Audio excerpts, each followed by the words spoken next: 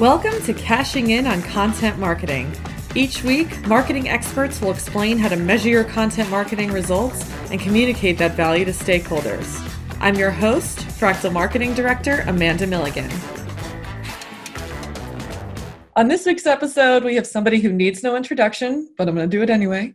He is known as the godfather of content marketing. He's the founder of 3 companies, including the Content Marketing Institute, launched Content Marketing World, which I just went to for the first time this year and loved, co-hosts the podcast This Old Marketing with Robert Rose, is the co-founder of The Orange Effect, which has the mission of delivering speech therapy and technology services to children, has written 6 books, including the most recently, The Will to Die, which is released solely on audiobook, but for free, so go check that out. And I'm so thrilled to welcome to the show, Joe Pulizzi. How are you doing, Joe? I'm great, Amanda. Thanks so much for having me. This is exciting. No, this is a fantastic way to kick off the relaunch of this podcast. I know, about time. We've all been waiting for your relaunch, and it's a privilege to be on the show and as you kick this thing off in a new adventure. So this is great. Well, thank you. That means a lot. And what I'd love to start with was something that I heard you talk about at Content Marketing World. And it's something that's really going to be the foundation of why people are even going to listen to this podcast. It's what everybody struggles with, I think, at some point in their careers. And that's selling what you do internally. So I think a lot of content marketers know what they're doing and they know why it works. They don't know how to make the case. And you spoke about the importance of always doing that. Can you talk a little bit more about that? Oh, I would love to. It's a favorite topic of mine. And what's interesting, I had 7 key trends or key things for content marketers for 2030 or to get through the next decade. And that was my number 1, was really selling, the importance of selling internally and how critical it is. And what a lot of content marketers don't realize is that content marketing programs get killed not because of lack of results. They almost always get killed because somebody in the organization does not understand what you're doing. It's really important to understand that, because there are other people, in most cases, unless you're for a really small company or you're a solopreneur, other people control the purse strings of your budget.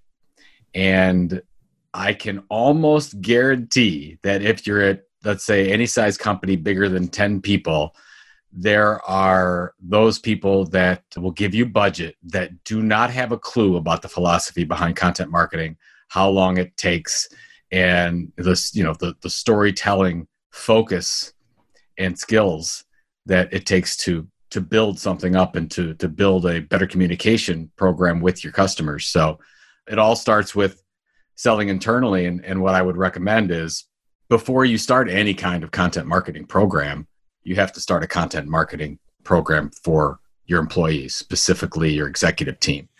And that could be as simple as every other week you're sending, I used to do it when I started working at Penton Media back in 2000. I started doing it through interoffice mail, where I would put little articles together and a little care package for each of the executives, so they knew what we were doing and what we were trying to do, and what the importance of content marketing services specifically for our company. And that really helped. I mean, don't get me wrong, it took some time. This was not something that just happened right away, but I knew from the start when I took over. I started at Penton in 2000. I took over the department about 18 months later.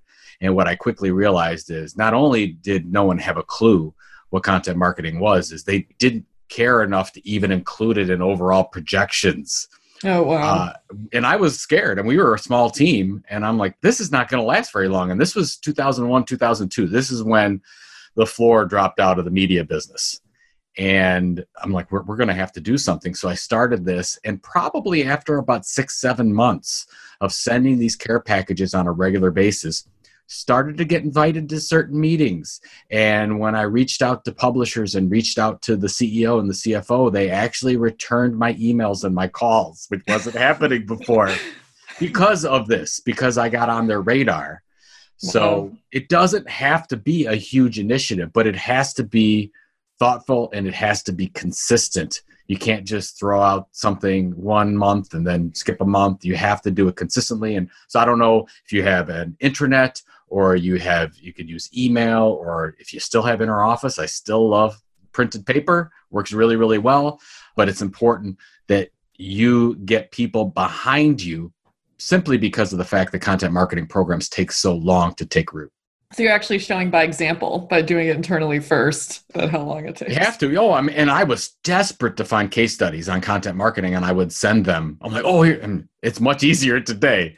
But back 20 years ago, because it wasn't even called content marketing. So I'm desperate to find all these examples and put them in, and they got easier as we went along, as the Red Bulls of the world started to get into it. But then, you absolutely have to put it together. And I coordinated it just like any other content marketing program. Here's one we're going to send it. We're going to send it every Friday.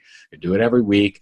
Here's some things I need to focus on as I go through, add the case studies, and we'll see what happens.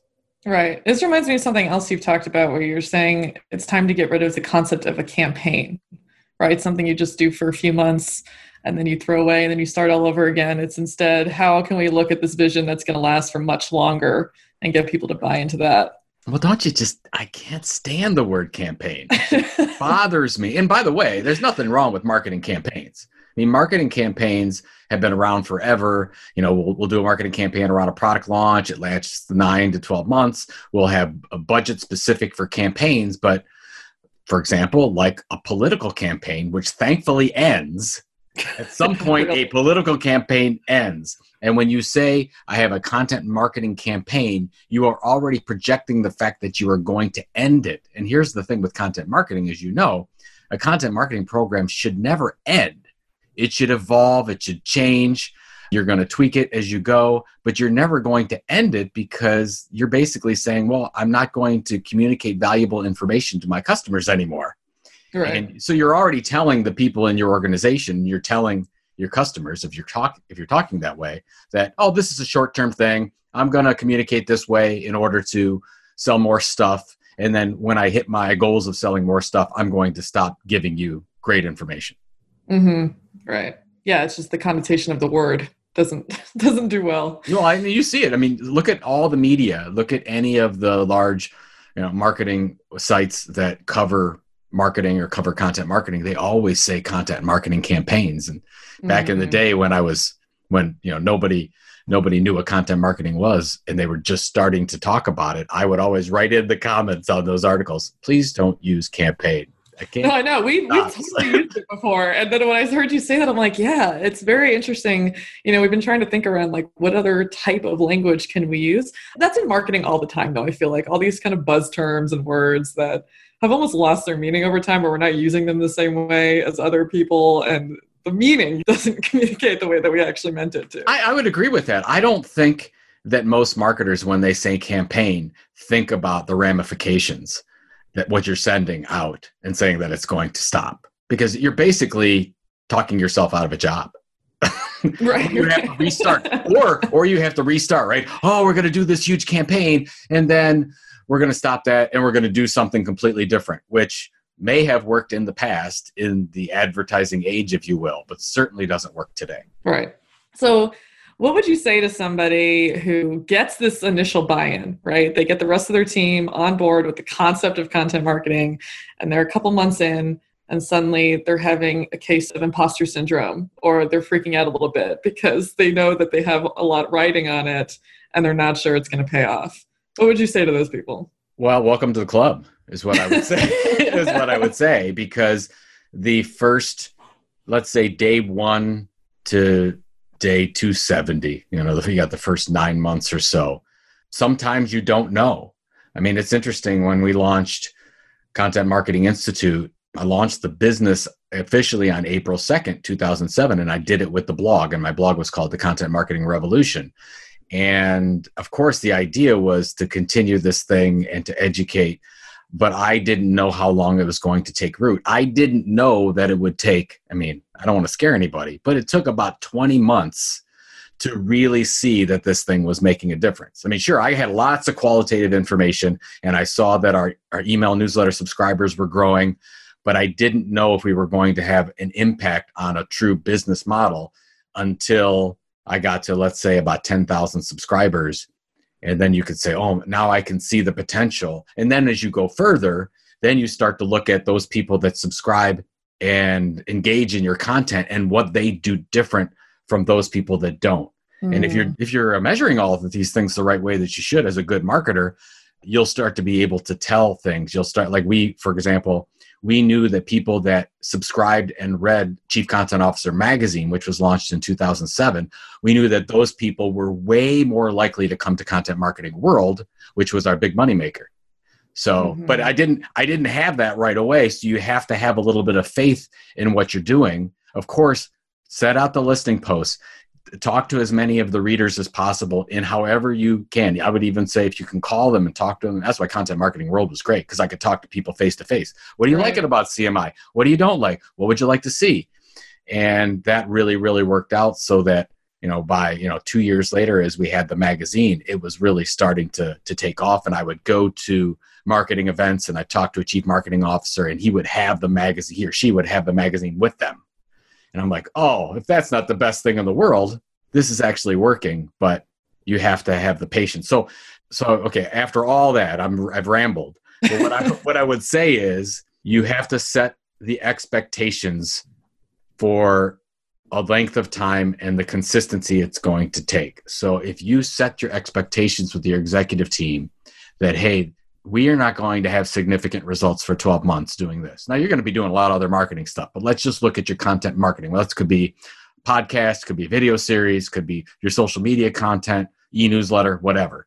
Set the expectations so that hey, we'll come back to give us a leash long enough to give us 12 months. And then in 12 months, I'm pretty confident that I can come back and give you enough that you're going to say, yes, you're on the right track. Keep this thing going. Right. Is there a way to kind of prove little wins along the way just to keep people bought in? And because if it's going to be that long, I think people worry about that sometimes. They say, well, what can I give them now? Right. Like when people ask me how it's going. Absolutely. I don't want to say you're not going to see Eddie for 9 months or 12 months, but yes, you can absolutely see where people have subscribed or you're tracking people that have engaged. If you have a marketing automation system or something like that, you can say, okay, this person who bought X amount, they first found out through this research paper we created. And then before they bought, they watched this video series or they downloaded this podcast and became a subscriber. Those types of things you can absolutely prove. The challenge is, especially in B2B enterprises, most sales cycles will take 6, 9, 12 months anyways. Mm-hmm. So you have to prepare for that. So how do you measure anything until you get through a full sales cycle? Right. You really can't do that, but absolutely set up the measurements, and you can do a lot of qualitative stuff. You can take a lot of what I would call vanity metrics, social media shares. I mean, the executives love that, right? They're like, oh, it's been shared 1,000 times on Twitter, and somebody posted it on LinkedIn and it went viral and all that kind of stuff. Those are all good things. Now, will you show sales for that? Probably not now. But as you pick up subscribers and you actually build an audience, you'll be able to show that more, I guess, in more of a solid fashion later. Mm-hmm. So what about people who have been doing content marketing for a long time? That's already established at their company, but they want to take a bigger risk. You've talked about, I think it was in a Twitter video, how you've taken several risks in your life, like leaving a 6-figure job to create Content Marketing Institute. Those bigger choices where people think it's the right thing to do. Like, what made you make those leaps? What was it? Instinct? Was it research you did? Well, first of all, in leaving Penton and starting the business, I'd always wanted to be an entrepreneur. So that was just a thing where I was talking about launching a business forever. And my wife finally said, Joe, either stop talking about it or do it. So please just make a decision to do it. So I finally decided to do that. So that's the risk. And it felt like a really big risk at the time. I guess looking back, it isn't, because whoever listening to this, if you're in an enterprise, whatever size business you are, I hate to say this, but there's no loyalty today. You're not going to stay at that company for 30 years like my father stayed at Ford Motor Company. That stuff doesn't happen anymore. So you have to take care of you. You have to think about you. And sometimes you have to make a jump that may seem risky, but really isn't. So if going after your passion and doing something you really like, even though the money may not be there now, that's maybe isn't a risk. Maybe for your life, that's actually something that you should have done a long time ago. Sometimes we think the risky things that we look at on paper in the present really aren't that risky when you look back at them. I would say that for launching the business. The one thing I would say about thinking big. And here's where a lot of marketers get it wrong. They're like, oh, I want to think big. We have all these channels that we can communicate in. We can do social media, and you'll get tweet and do Facebook, and now we can do podcasting and video series and all kinds of stuff. I mean, there are hundreds of different things that you could do. So they think because they can do those things that they should do those things. And that's where it gets them into trouble, because that's where you see all the failure happening. They're like, okay, we're going to do this big content marketing thing. We're going to launch all these things at the same time. And then they fail because of the fact that that's not how you build a media brand. And maybe because I came from media and publishing, I understand a little bit better because I've been through it. How do you build a content brand? Well, you do that by starting with one content type and one channel and deliver consistently over time. Look at how the New York Times did it. Look at how Red Bull did it. Look at how Huffington Post did it. Look at how BuzzFeed did it. All of them, they launched the same way. They launched with one content type in one channel, and they consistently delivered over time. Then when they built that audience, then they were able to diversify and do other things. Like right now, of course, New York Times is in the events business. They sell products directly. They do lots of different things, but they did just the newspaper for a long time. Huffington Post just started with one blog. Now they have 100 different blogs, 200 different blogs, but they started by building an audience one way. So I would go big, and if you're going to say take that risk, go big and thoughtful and focus on one audience and be great at one thing and do that better than anyone else. And if you could do that, you will build an audience over time, and then you can go ahead and diversify later and do all the fun, fancy stuff that you think you should be doing and diversify like a big media company. But you can never do that from the start. You always have to start simply. Right. Don't take risks in every aspect of marketing at the same time. Well, I'm sorry, it's not a risk. I don't want to say it. It's probably ignorance. It's not stupidity. It's ignorance. And I get it, because you want to do all those things because you can today, but that's just not how audience building works. And the funny thing is, even though we have all these social media channels and the consumer is in control and they can go get their content everywhere, it still works that way. It's still the same, even with all these new media companies you look at all the media companies today that are launching just by launching one e-newsletter, and they start that way. And now they become this big enterprise. So it's interesting. Yeah. Well, I was flipping back through Content Inc., which was a couple of years ago, I believe. And there was a part where you said, like, the most important thing people need to be thinking about is the subscriber.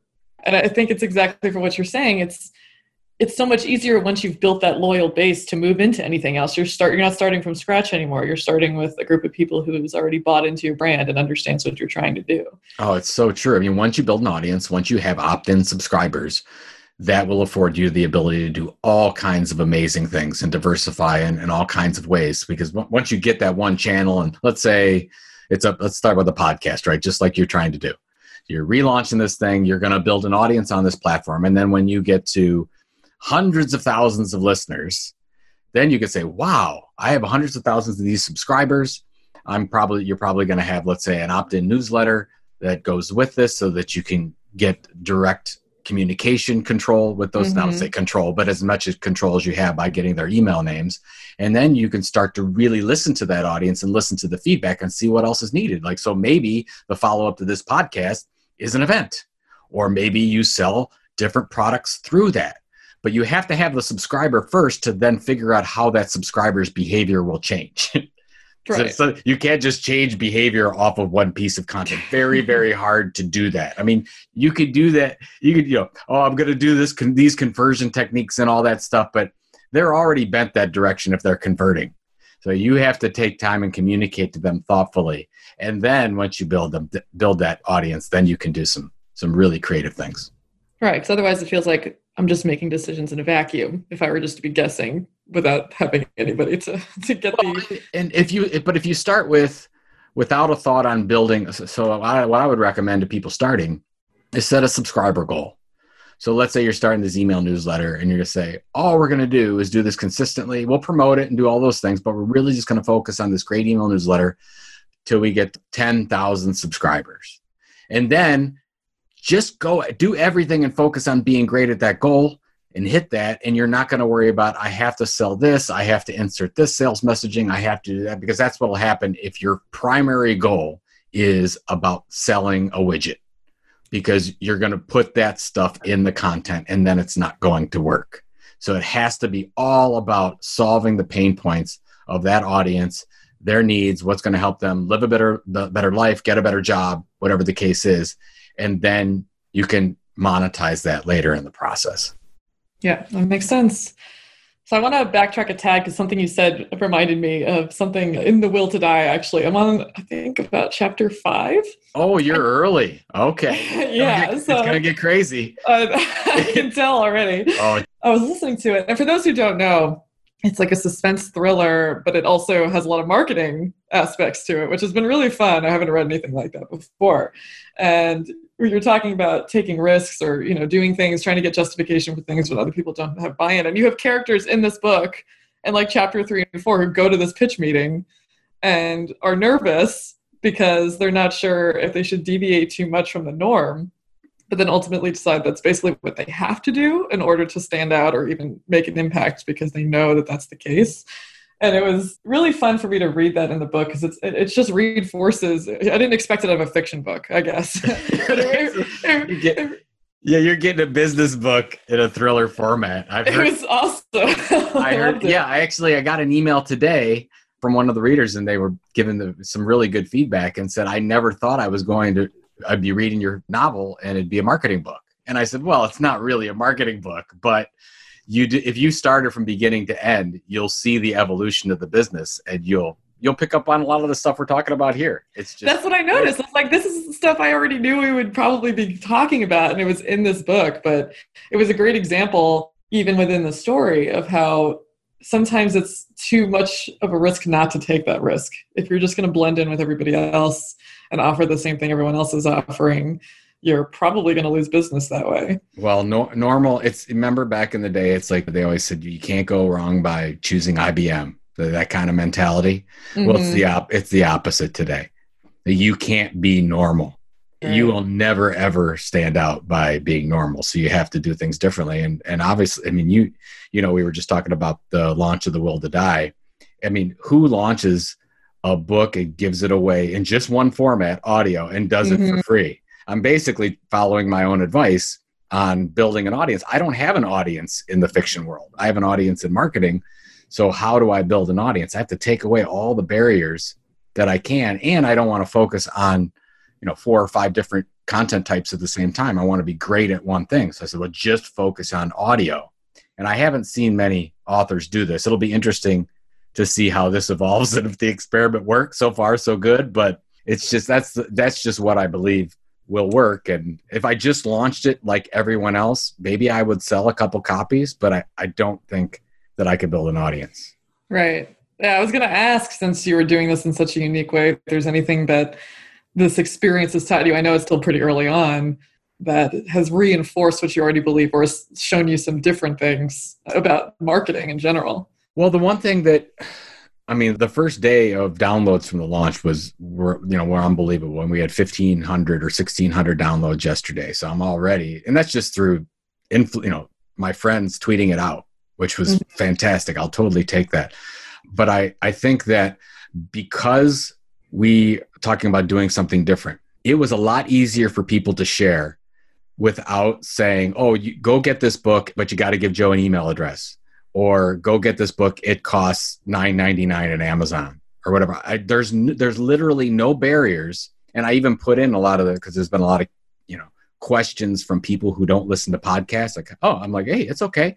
You can still listen to it on your computer. You could still, I had to become okay with the fact that some people right now would not engage in the book because they don't listen to audiobooks. But that's another thing when you're talking about audience targeting. I knew exactly who my audience is people that like thrillers, 1, that also listen to thrillers via audiobooks, 2, and my primary audience was marketers who listen to audiobooks that like thrillers.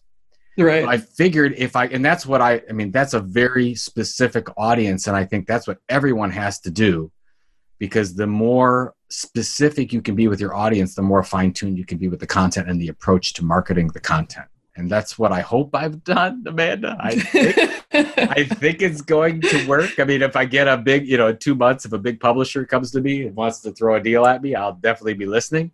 It would be fun to see that. But I don't think any other way, even going out to agents at the beginning of this process and publishers. I mean, who's Joe Pulizzi? Joe Pulizzi wrote a couple good marketing books. I can go get a nonfiction book published tomorrow with a real publisher, but nobody's going to listen to me on the fiction side. So what do? You have to think a little bit differently. So hopefully we've accomplished it. And I'll have to report back on everything else. Yes, we're recording this in December. It's going to go live in January, so you'll have to send me an update. For people who don't know, he's actually chronicling this experience on Twitter as well. So if you're interested to see how it continues to go, check out Joe's. Yeah, Twitter and the LinkedIn folks are pretty interested. I've been posting some videos there. And actually, that's one of the learnings for people that use. I'm surprised.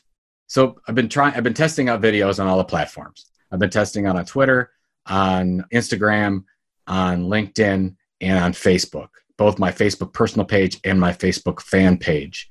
And by far, the best traction is LinkedIn. And I did not expect that to happen. Wow. Yeah, I don't know. It's weird. And it was actually, my son's a YouTuber, so we've been talking about this stuff, and he's been asking me about my video strategy.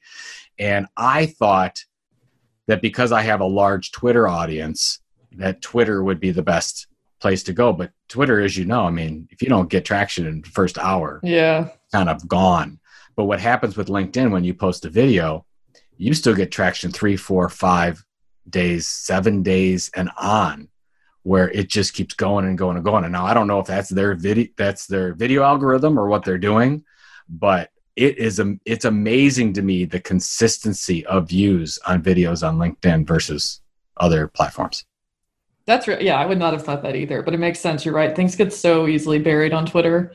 And if you are creating something engaging on LinkedIn, it's so much more likely that people will see it and be able to like it and view it. So that's definitely who knew that? And I didn't realize the amount of engagement on LinkedIn. It is unbelievable. Well, and I'm glad to hear that it's working for you, because I started to think that LinkedIn was becoming almost too diluted. It's like people thought it was working and then everyone's on there now. And I was like, maybe it's not worth going on there, but it sounds like there's still an opportunity. So. Well, I will include it in my final report, Amanda. But right now, LinkedIn's winning by a long shot. So we'll see. I'm going to, keep continuing to do this through the initial launch. So hopefully it will continue, because right now I like what I see. Yeah, that's awesome. So I'm going to close out every podcast episode with the same question for people, which is, what do you think is the biggest mistake that content marketers are making when they're trying to get buy-in for their project? Well, we talked about some of this. The biggest mistake is probably not setting the right expectations. I think we go in as content marketers, we're all amped up. We've got a great idea. We're going to start creating some content, whatever that is. And they don't say that it's going to take a long time. So I like to really put it out there as much as possible and say, this is a commitment to customers. This is a customer-facing approach to communication. This is different. We're not pitching product here. We're building a relationship. We're communicating differently. We're communicating better, because the long-term approach to this is not to sell more products, believe it or not. I mean, that will hopefully happen, but the long-term approach is to create better customers. So if you think about creating better customers, that's what we're trying to do. And that goes along with setting the expectations, having the executive team and the people around you understand what the real goal is. So if you go in with that real goal and say, look, we all need to know, here's the mission right off the bat. We're trying to create better customers, and then explain what that means for your business. If you do that and do that well, I think you'll be way more successful, rather than what I've seen with some of these launches that they start off that somebody sends a release. Oh, Verizon's launching a news site. This is going to be fantastic, which they did, called SugarString. And 3 months later, it was killed because they set off these huge expectations, and then, they ran into a little bit of controversy and closed the whole thing. Well, who does that? I mean, come on, this is terrible. Let's set the right expectations. What we're trying to do will evolve as we go, and we'll be much more successful that way. I love that. So much of it is just about the messaging. I think a lot of people are really good at explaining the technicalities of what they're trying to do, and they'll do a whole presentation on that. But like you said, framing it as a commitment to customers explaining exactly what the mission is and why you're putting all that money and time into it, I think that's where a lot of people are struggling. So I think that's a great point. Well, that's why I did the speech. I've never done a speech like that, but I was almost taking my 20 years of frustration in content marketing out and say, please, I'm begging people, please don't just go launch stuff. Pave the way first before you do that for success. And you have to do some things up front. Yeah, well, I'm so glad you did that because I had a feeling that people were struggling with it. But to see you give that talk, it's like, oh, okay, this is not a guess. This is something that's happening across the board. If I see I'm so tired of seeing all these blog posts go out and say, oh, content marketing, another failure. And then you really look into it and see what happened. Well, somebody else in the company killed it because they didn't understand what was going on. Right. Well, we're hoping to prevent that now. There you go. This podcast. Absolutely. So knowing that that's our goal, do you have anybody you'd recommend to be a guest on a future show? Oh my gosh, it could go on forever. I mean, half the speakers in content marketing world, Andrew Davis, Robert Rose, Ann Handley would all be great people to start with. Jay Acunzo. They're all wonderful at this. And I think the interesting thing about those people is they've been through all of this. They're all content creators, but they've all seen the business side as well. And I think that's what's important. And that, by the way, that's a content marketer to me today. A content marketer just isn't somebody who creates content and tells stories. They also need to understand the business revenue model behind that. And that's what I would look for in a guest. Yeah, that would be wonderful. I'd love to have them all on. Well, thank you so much again, Joe. Really appreciate you taking the time. Thank you, man. Again, good luck. Thanks. For more insights and exclusive resources on how to justify content marketing, join our email newsletter by going to frac.tl, clicking on our work, and then podcast. See you next week.